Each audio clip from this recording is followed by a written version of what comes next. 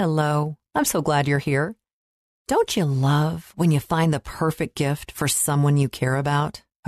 It is such a satisfying feeling, and it can just make you smile when you anticipate their reaction. As you're showing your love for your family and friends by picking out presents and wrapping them with colorful paper and ribbons, remember the greatest gift of love that any of us have ever received.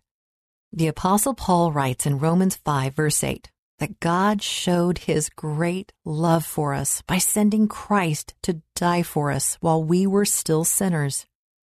Every gift we give now that we think is so perfect is an echo of that greatest gift, the gift of Jesus. God knew exactly what we needed before we could even ask for it. We needed Jesus.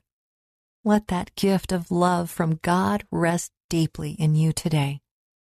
Father God, thank you for knowing me and loving me, for reaching out to save me before I could even ask for help. Thank you for sending Jesus to live and die as one of us, to conquer death and bring us with him into your kingdom.